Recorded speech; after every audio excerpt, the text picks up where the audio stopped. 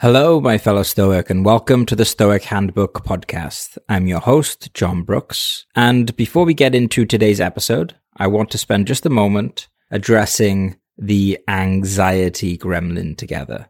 You know, the one that lurks in the shadows, feasting on your confidence and mental clarity. But in all seriousness, anxiety is a major problem for many of us. It denies our potential in life.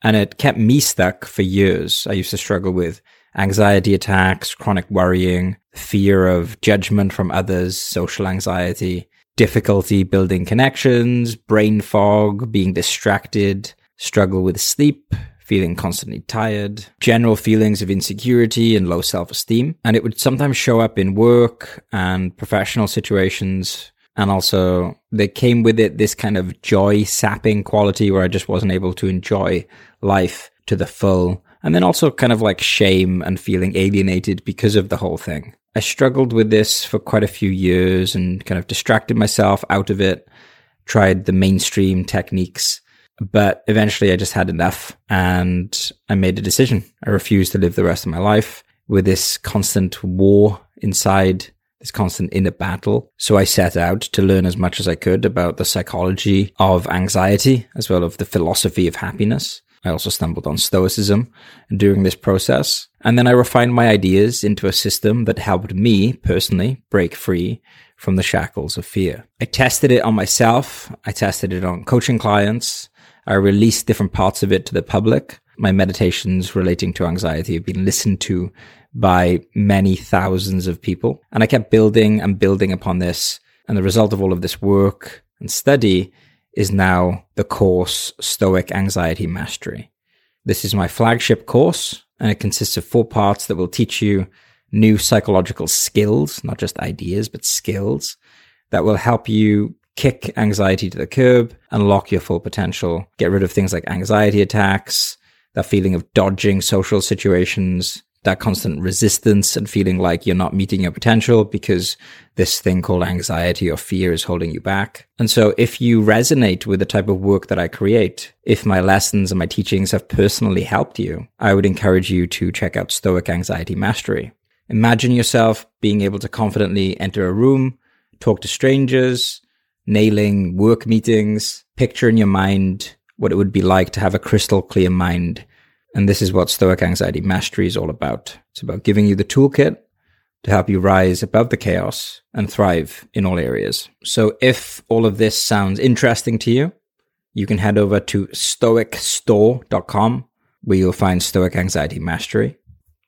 stoicstore.com, there's going to be a link in the show notes. And I hope you join me on this epic journey of turning the path of overcoming anxiety into a path of mastery. It's been a life-changing adventure for me, and I sincerely wish that if anxiety is something you struggle with, it becomes one for you too. With all that said, thank you for being on this journey with me, and now let's go on to today's episode. You may be aware that there are 4 Stoic cardinal virtues. Number 1 is justice. The idea here is that we learn to act with more fairness, speak the truth, and do to others as we would do to ourselves. The word justice, Donald Robertson has said, is probably not the best way of thinking about it. A better translation would be fair kindness. Next, we have temperance.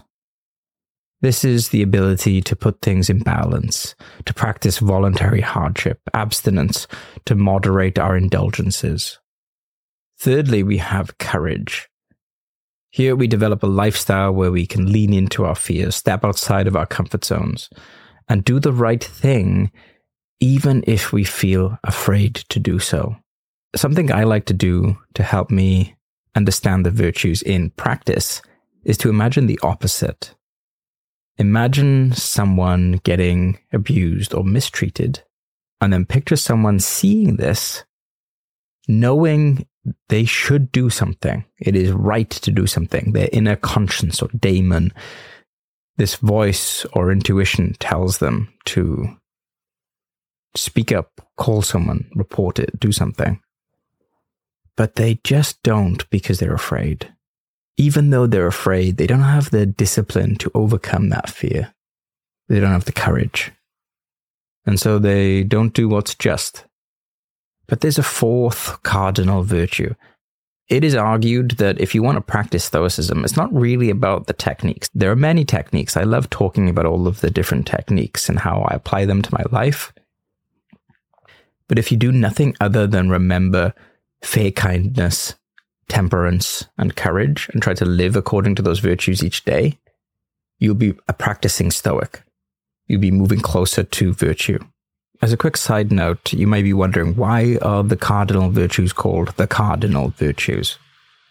Well, the term cardinal has its roots in the Latin cardinalis, signifying principal or pivotal.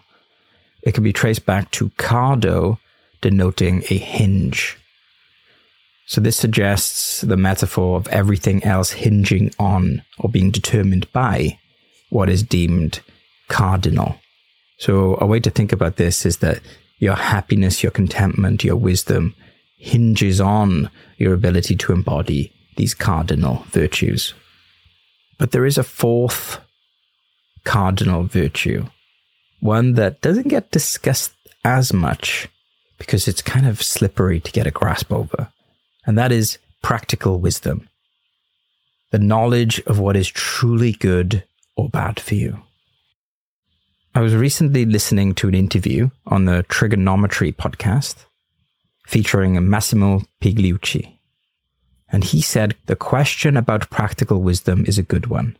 There is a fundamental technique in Stoicism that is also adopted by modern cognitive behavioral therapists, and the Stoics referred to it as philosophical journaling. The CBT practitioners probably used some other term for it, but it's the same basic idea. So this is a notion that goes back at least 2,000 years. A good example of this is Marcus Aurelius' Meditations. Marcus Aurelius was a Roman emperor and a Stoic philosopher, and he wrote this book, The Meditations, which is essentially a personal diary, a philosophical diary, where he keeps track of his progress and asks himself what you should do and so on. In fact, it was not meant for publication. It was his personal thing that eventually somebody got hold of and published. So here's the basic idea. There are many ways of doing philosophical journaling, but the one that is most common, arguably, is this. Number 1, find a quiet space. Number 2, review your day. Number 3, ask yourself, what did I do wrong? And then Massimo goes on to explain how he does his philosophical journaling, which he does every night. There are 6 basic steps. Step 1, find a quiet space. Step 2, review your day. Step 3, ask yourself, what did I do wrong? Step 4, ask yourself, what did I do right? Step 5, ask yourself, what could I do better if something like this happens again? And step 6, develop this process into a consistent habit. So what this may look like is that in the evening, you go to your room, you carve out 10 minutes of your time, find somewhere that's quiet, open up your laptop or your tablet or a physical journal, and then just think about what happened throughout the day. Pay particular attention to the things that didn't go so well. Did you make any mistakes? Were there any things you could have done better? Were there any tricky situations which made you squirm? Any ethically grey areas of the day or your behavior? And now just ask yourself, what did I do wrong? The idea is not to punish yourself and fill yourself up with regret. It's not about that. You want to be thinking of yourself the same way you would think about another person. Oh, I'm going to learn from this. Oh, look at this person's behaviors and actions. What can I learn from that?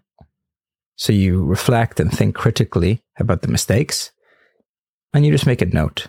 What did I do that wasn't ideal? But then we balance this by asking ourselves, what did we do right? What went well? What do I feel pleased about? And now the most important part of the whole exercise, the most crucial one, is what could I do better if the same sort of thing happened tomorrow or next week or in the future? We can mentally practice this. Well, if this were to happen again, I would be sure to bring this idea or this thought or this technique to mind. The key to this whole exercise, though, is that it's got to be done daily. If not daily, then at least multiple times per week, consistently. You can't do this exercise tonight and then expect to be a completely different person tomorrow. Just like coaching takes time to have an effect. Just like going to the gym and lifting weights takes time to have an effect. Just like studying a subject takes time to have an effect. What you are doing is you're coaching yourself to be a better person. You've got to do this day in, day out. You may make the same mistake 5 times, 15 times, 20 times, 50 times.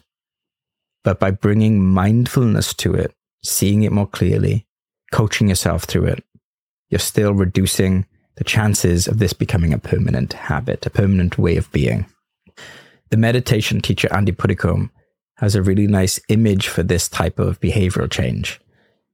He says, there's a big hole in the road further ahead.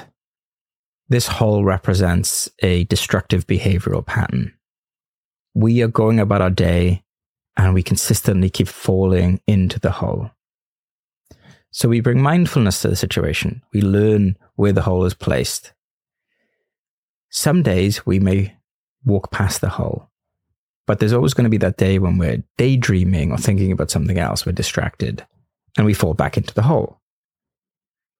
But over time, even though we may get frustrated, eventually we will walk past the hole every time. The philosophical journaling exercise speeds up that process. It's like mindfulness on steroids for behavioral change. If you combine mindfulness with it, I think you get a double whammy. You get a force multiplier. So I recommend that. Having a meditation practice, plain old simple but profound mindfulness with a philosophical journaling exercise. Commit to doing it for 3 months. Make it the one habit that you don't skip every day. And you may just be astounded what happens.